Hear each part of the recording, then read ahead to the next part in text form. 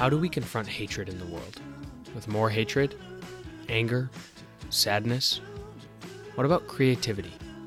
Not the easiest choice, but perhaps a necessary one. We could take it slowly, or we could get insane. No one ever got anywhere by playing it safe. This is All Things Grinnell. I'm Ben Benversi. On today's show, we're joined by artist Jean-Luc Desire. As he says, his art utilizes very recognizable forms and materials from everyday life, but presents them with a poetic twist meant to interrupt expectations and to create space for dialogue in the place of discomfort.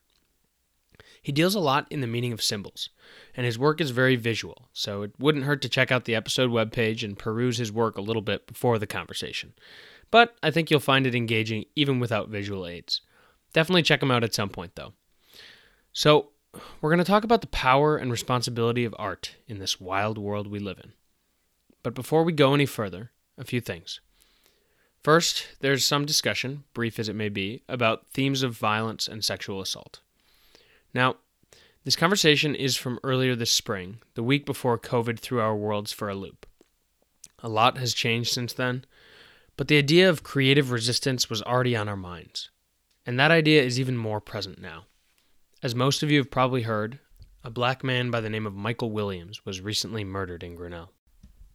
In the aftermath of such gruesome violence, how do we respond as a community? Supporting Michael's family through donations and letters of support, a vigil in his memory. These are an all too familiar sight, especially this summer. Searching for justice where there is none can be a daunting endeavor. But I've been wondering about the role of artists during these times. Jean-Luc got us thinking about that during his visit. I asked him how he's able to step back from the tedium of everyday life and see the potential for creativity. It's just an effort of creativity that we all need to engage, whatever our discipline, whether we're engaged in the spoken word or the visual arts or science or whatever, that there's creativity possible in the everyday things. And it's just a matter of being able to listen, to see, to hone in on, I guess, what some people would call intuition. Perhaps actually it goes back to my formation in terms of where I went to college. I went to Cooper Union in New York City, a very, very small school, and in the architecture school specifically. And I don't think people would typically think that one would be studying in architecture school philosophy or poetry, but that actually is part of the curriculum there. And being confronted with certain works that have a great deal of, breath or air to them. I think that's one moment. I think that in my development as a visual artist, there comes a point where you're experimenting a lot and you're doing what I would call derivative work, meaning, people who are making work that is vaguely reminiscent of Warhol or too reminiscent of Warhol or Jean-Michel Basquiat or so on. And after a certain point, you will start to discover your own voice. And when you have made enough of a body of work where you can step back and either for yourself find or discover what is the string in your different projects, or if you're fortunate, other people will begin to tell you what that is. And that's in particular if you're doing a certain type of creative work where you're not painting the same blue painting or dotted painting again and again and again, which is another method that I suppose some creative people take that road. Mine is not necessarily that case because, as I showed in my presentation, the projects have various forms, so one might think it's from different artists, but once you find what that spine is, that the things in common, then you begin to realize that it's one person. Yeah. Yeah. What brought you to Grinnell this week? I was invited. Just showing up unannounced. How dare you? No. So I was invited and had some conversations with various people in the language departments for the most part, actually. It seems to have been a kind of confluence of various people in various departments, somewhat unrelated to each other, who have come across my work, my name, and I think it's because of that overlap, those intersections.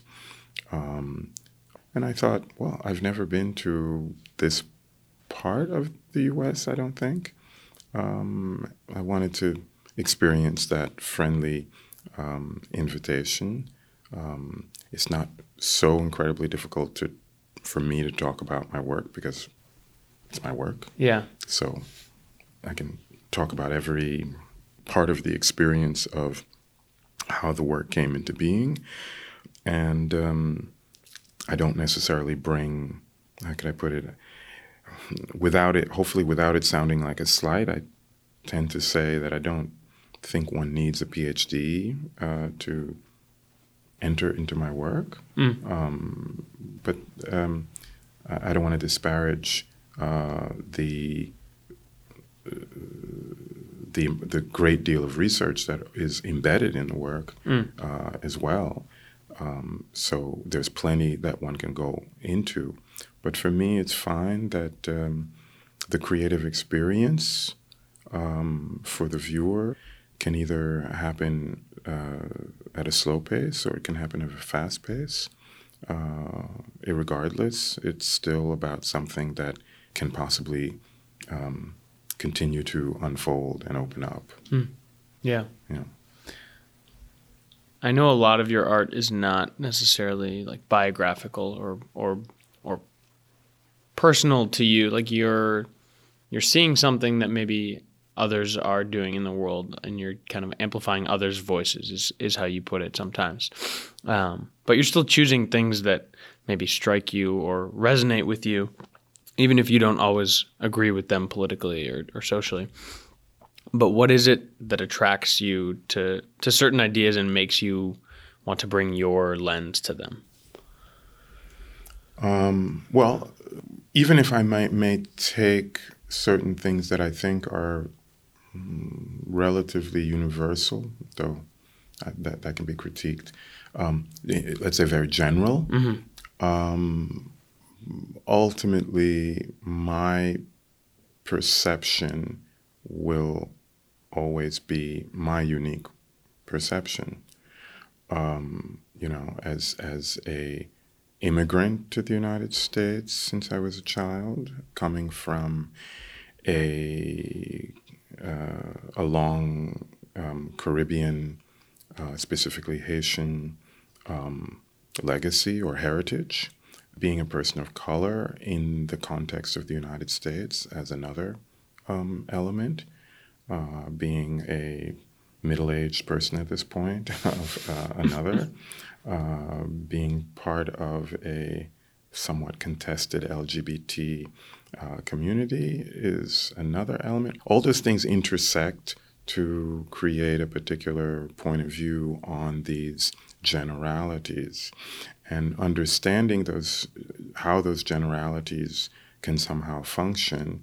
I suppose maybe it was a bit more trendy in the 80s when I went to school, but to a certain degree I can say that I know how semiology works, and so the images or symbols can become my alphabet in the same way that words can be that for a poet. You see? So, part of the key to this idea of intersectionality is that, well, you're fully that simultaneously being fully that and fully this and fully that. So, you've done a lot of works in different countries, and you've shown your works throughout the world.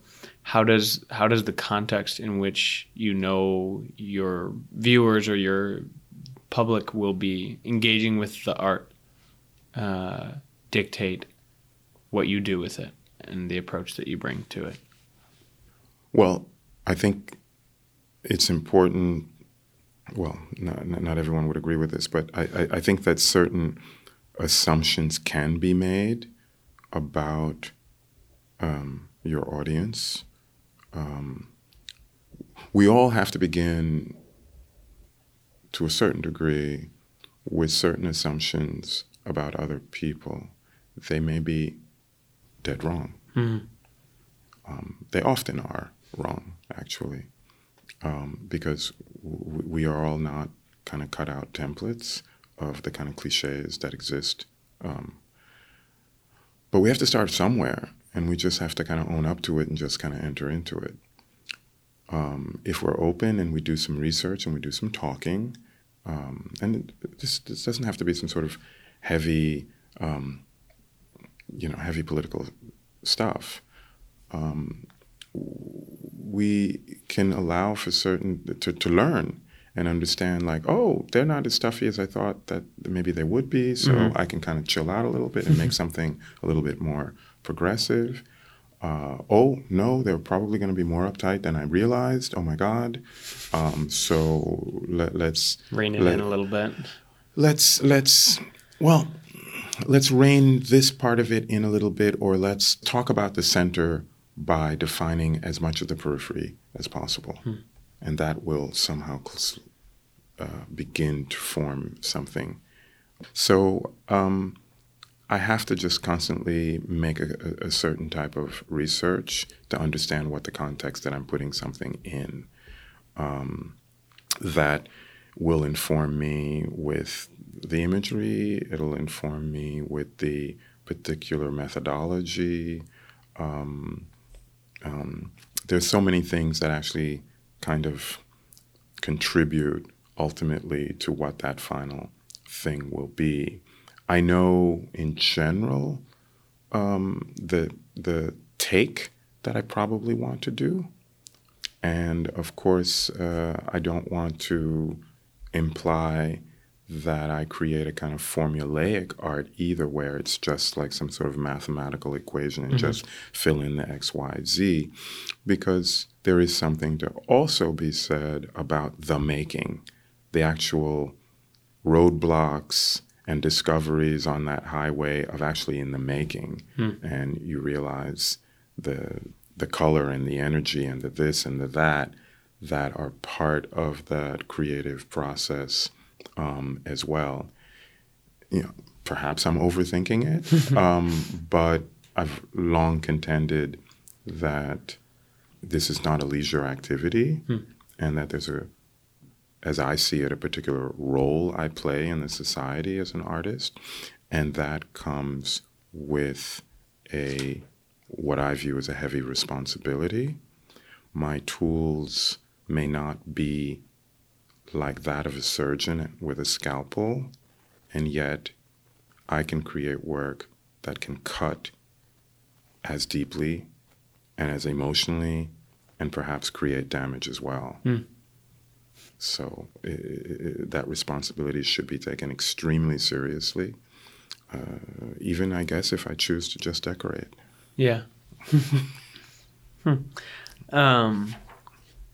Some of the more like public exhibitions or displays that you showed kind of reminded me of I recently watched the documentary Faces, Places. Have you seen that? No, I don't know about it.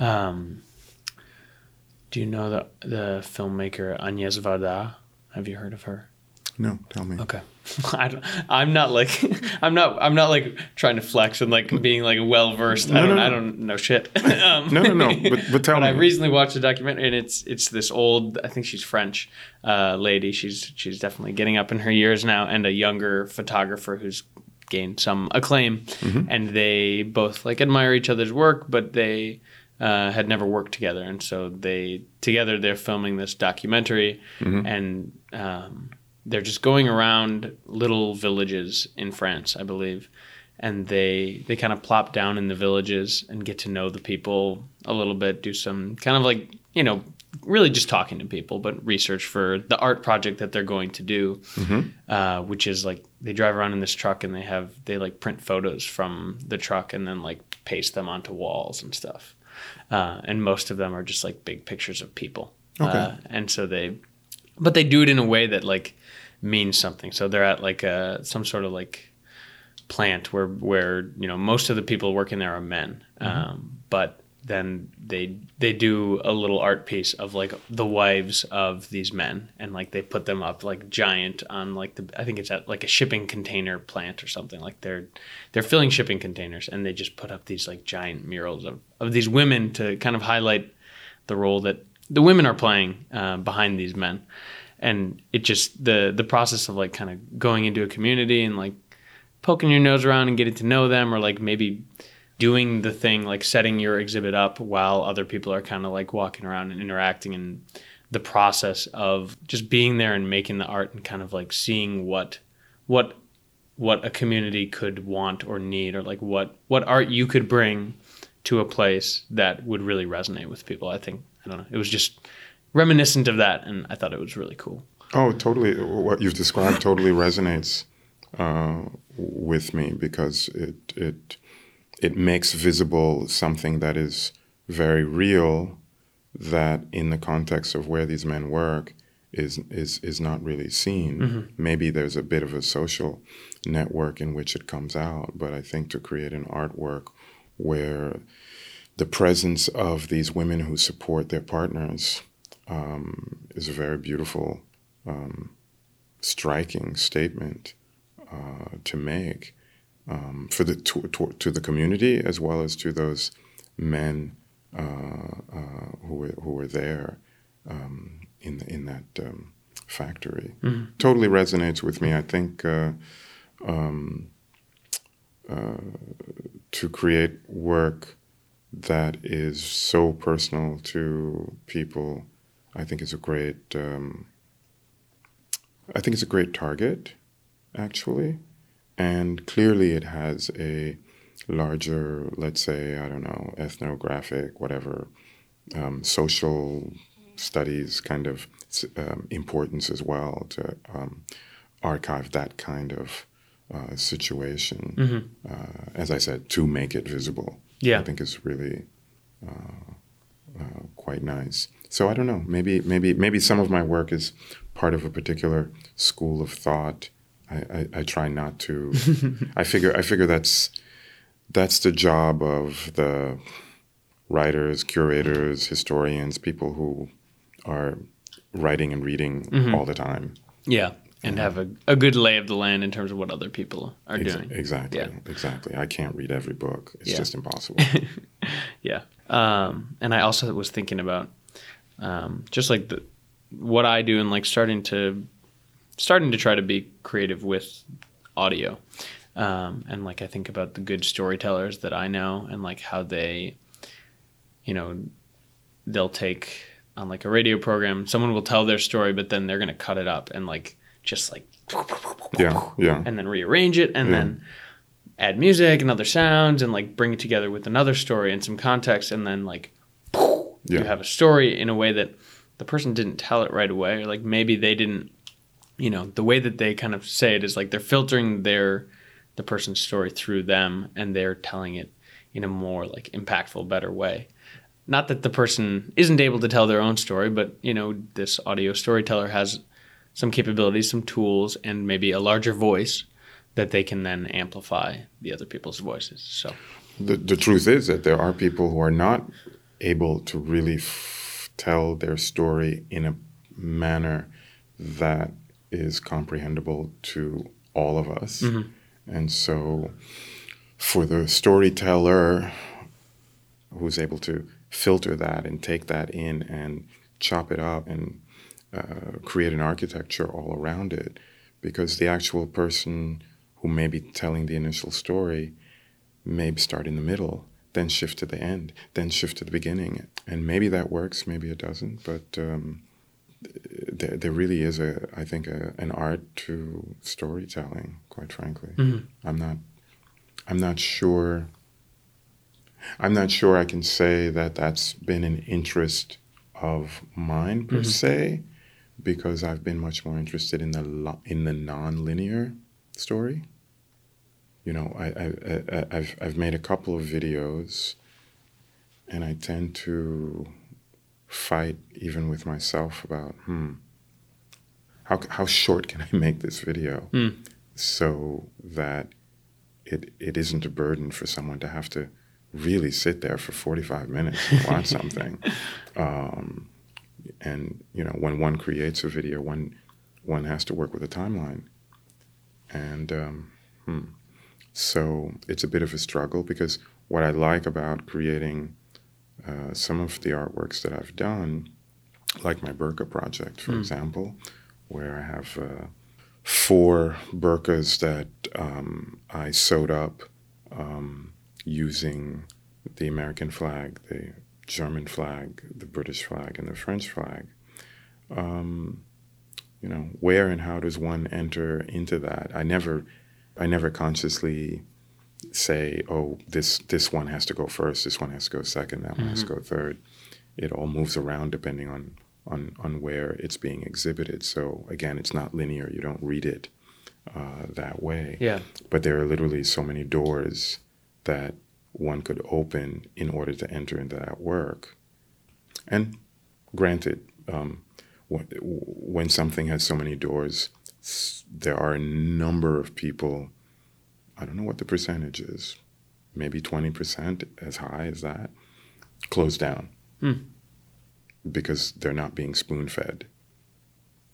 But I actually think that non-linear I'm interested in is that things can then just continue to unfold because people can project into what they want. Yeah. You know, and I find that to be liberating, and quite frankly, I think it helps the work that I do as well, because it has a larger relevance to people.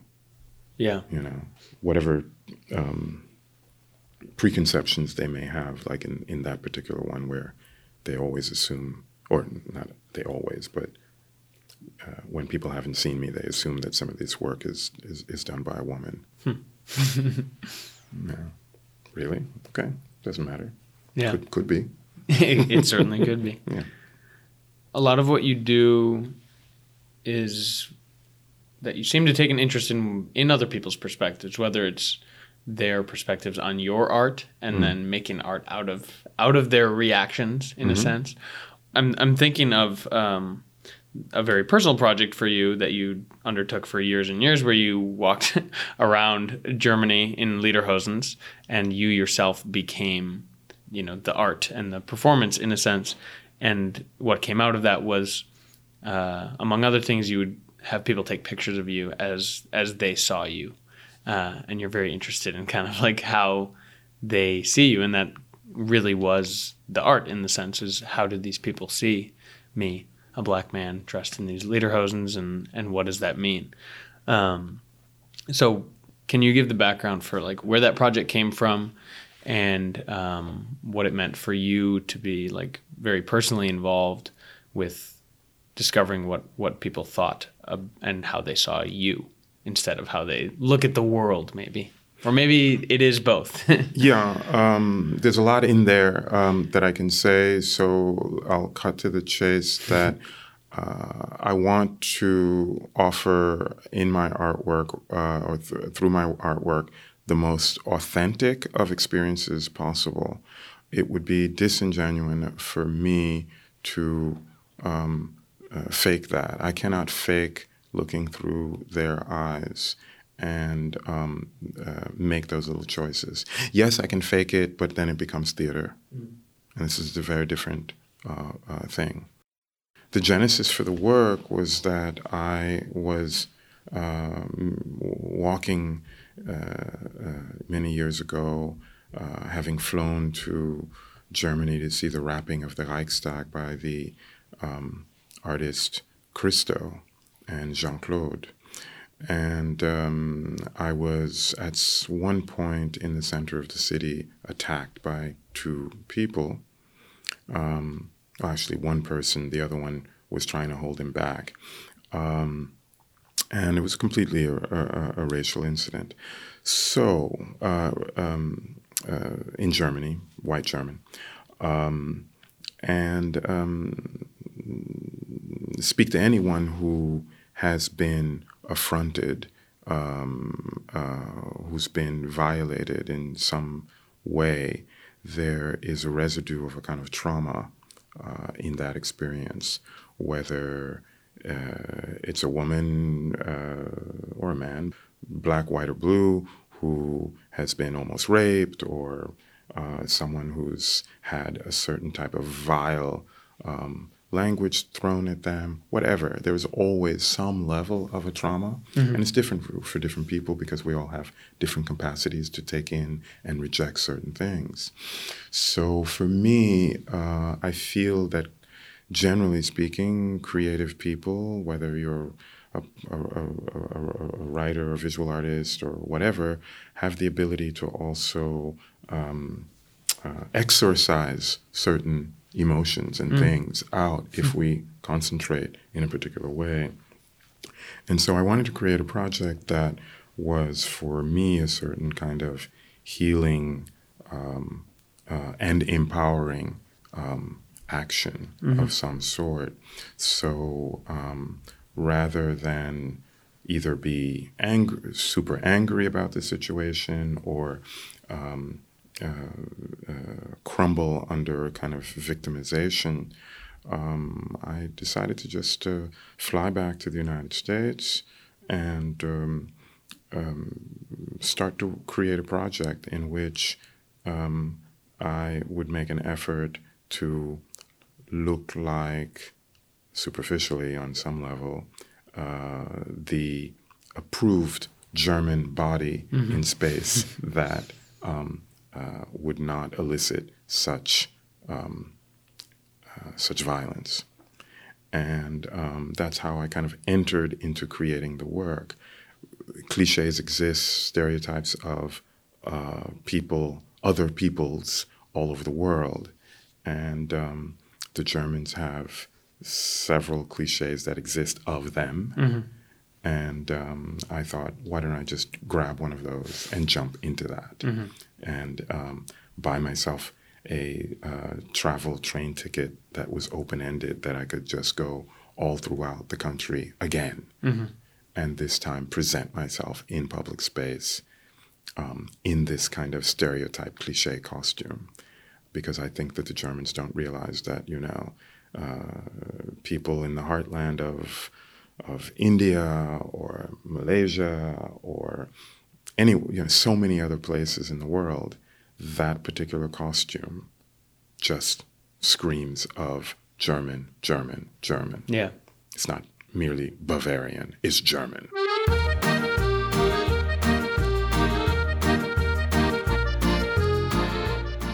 And that's what I did. I looked at pictures. I somehow created a kind of pattern, found leather to create these pants that was as close to kind of white Caucasian skin tone as I could. Went to some hair shop and bought fake, not real, but blonde hair, sewed it in to the seams and created little tresses. Took a trip to buy a kind of Tyrolean jacket and felt hat, removed the feathers, put in more blonde hair. I mean, it was creating an outfit that was different but the same. Different but the same.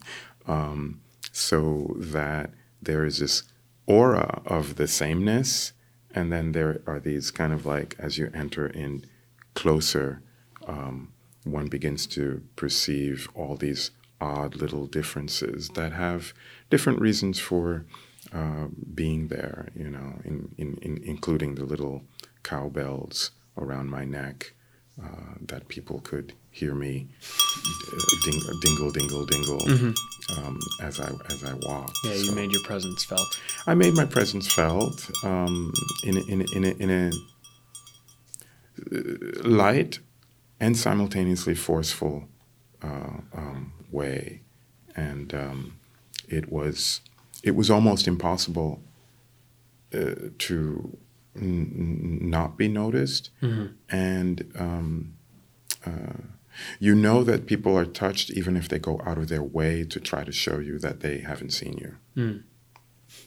For example, you know, it offers this very odd, confronting moment for people. Some of which sometimes rejecting what this image is, because for some people it's incredibly loaded. So I realized that at times that laughter was a awkward mechanism for just like not wanting to deal. You know, yeah. It was a very good experience to begin the piece. I think I learned and grew from it as well, that I had just placed certain things in line. And of course, there was going to constantly be an element of surprise even for me in making the work, because again, as I said, I cannot fake what people see. But I can take on the hard work of engaging all those people and seeing what comes from it, and allow them the possibility of being the archivers, the documenters of that interaction. In the end, I'm able to redeploy those experiences and those images out again into public space. Yeah. Yeah, and that became a big part of what you did with that project, was make these kind of postcards of yourself and what other people had taken pictures of you, and then display those. And then the display of those and the people's reaction to that also was creative in a sense, and the way that you chose to display them. Obviously, you were thinking about it, and the way that people responded then to that. Also more insights to draw from that. So just like a never-ending, how people see things is very interesting. Yeah, and there are still images that people haven't seen because I just haven't really kind of like put it out there and deployed it. There are a couple of videos which I think I showed maybe one that raw footage that really I think people here at Grinnell were the first people to ever see them, even though they were shot more like 20 years ago. So it has a kind of ongoing, never-ending story kind of quality, I suppose, to it. It's not the only work I do, of course, but I knew at a certain point that the project did for me personally what it needed to do in terms of the healing aspect of that work. And I started to realize little by little what it did for other people in terms of shaking them up or making some people actually hunker down and get even more nasty, actually. It's I mean, that also is part of the reality of the world that we live in. I don't see my work as functioning as a full-out agent of change, per se. That would be really great, but I just don't believe that that's truly possible. I think that it has to kind of come from people themselves. But I can see that my work can plant certain seeds, and that those seeds may take years to sprout. Somehow, and that's something that I do see that I do. Maybe it's related to this idea of the artist having his own scalpel. Yeah, and this project in particular was also, maybe your own act of creative resistance to some of the forces and trends and ugly parts of this world. I have a particular view about my role as an artist that I believe, but I think I've come to realize it's also foolish to assume that all artists are either politically correct or on the right side of history and ways of thinking, because quite frankly, there are also artists with abhorrent views of the world and people and politics as well. And they can be just as talented in their manipulation. Yeah, that's a good point. So, those are the artists that work behind the scenes for the propagandists as well, to tell you that your neighbor's cooking too much garlic or something or other. I don't know. They're bringing the rats into the neighborhood or. Bringing it back to Grinnell here, you've got a day or so more here. I was interested in kind of like, you did a workshop yesterday with students, and I was there for part of that. How do you approach coming to, whether it's a school or anywhere where you might be doing a workshop and working with people and kind of bringing their ideas? I know you kind of purposefully you described your art, but then you kept the ideas a little abstract from there because you didn't want to impose your vision on a project that we might create. I was trying to push for being here longer to do something much, much more involved, and needed to kind of streamline it, if you will, and make it much simpler than what I initially intended. And certainly, I'm not one of the artists who wants to propose to students becoming mini-me's. There are some people who like this pedagogical approach. I'm not particularly interested in that, because I think that I feel if I put my teacher hat on, I feel the obligation to empower students to learn how to fly or fly better by themselves. So with that in mind, my intention was that we'd get a room of many interdisciplinary interests. People coming maybe from who are focused on economy, some people writing, some people arts, who knows, physical ed. Because I'm a strong believer in diversity, and I know that when people hear the word diversity, they're often thinking racially, but no, I'm not thinking that way. You can get a whole bunch of white people in one room, and there's plenty of diversity right there. You just need to open your eyes and really see it and go beyond, like, their faces. Right. And I felt very strongly, or I still feel very strongly, that the future is about working in collectivity, and that these are tools we need to kind of begin to figure out now and get better at.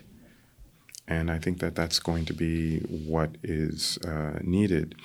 Again, I had no preconceptions per se with regards to what a small collective could do or would do. But it's good also for a small group of people to know that outside of the box potential exists. Yeah. And that they can do it. And maybe with the help or the nudging of an outside person, this can start something. Yeah. Yeah.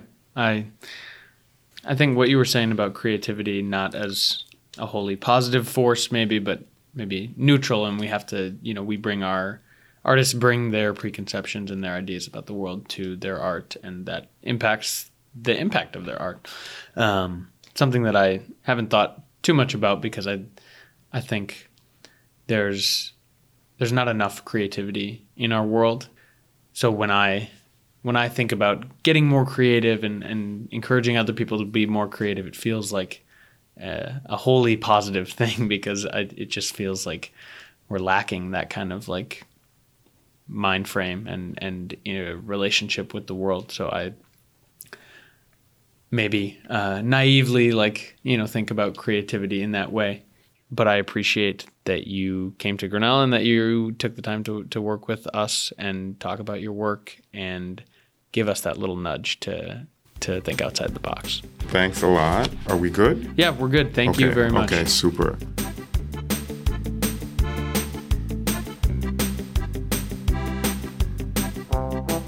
Jean-Henrique Désert is a wonderful artist, born in Haiti, formed in the United States and Germany, and spreading his work throughout the world.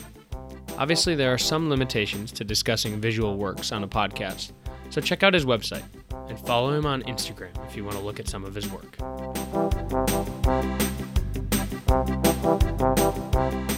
Music for today's show comes from Brett Newski and Lobo Loco, with this song, Bavarian Beach Bar.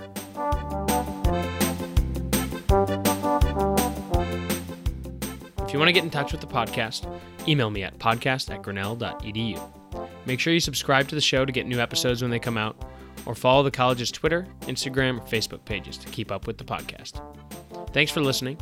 If you enjoyed the show, pass it along to a friend, and take care. I'm your host, Ben Benversi. Stay weird and keep working towards a better world, people.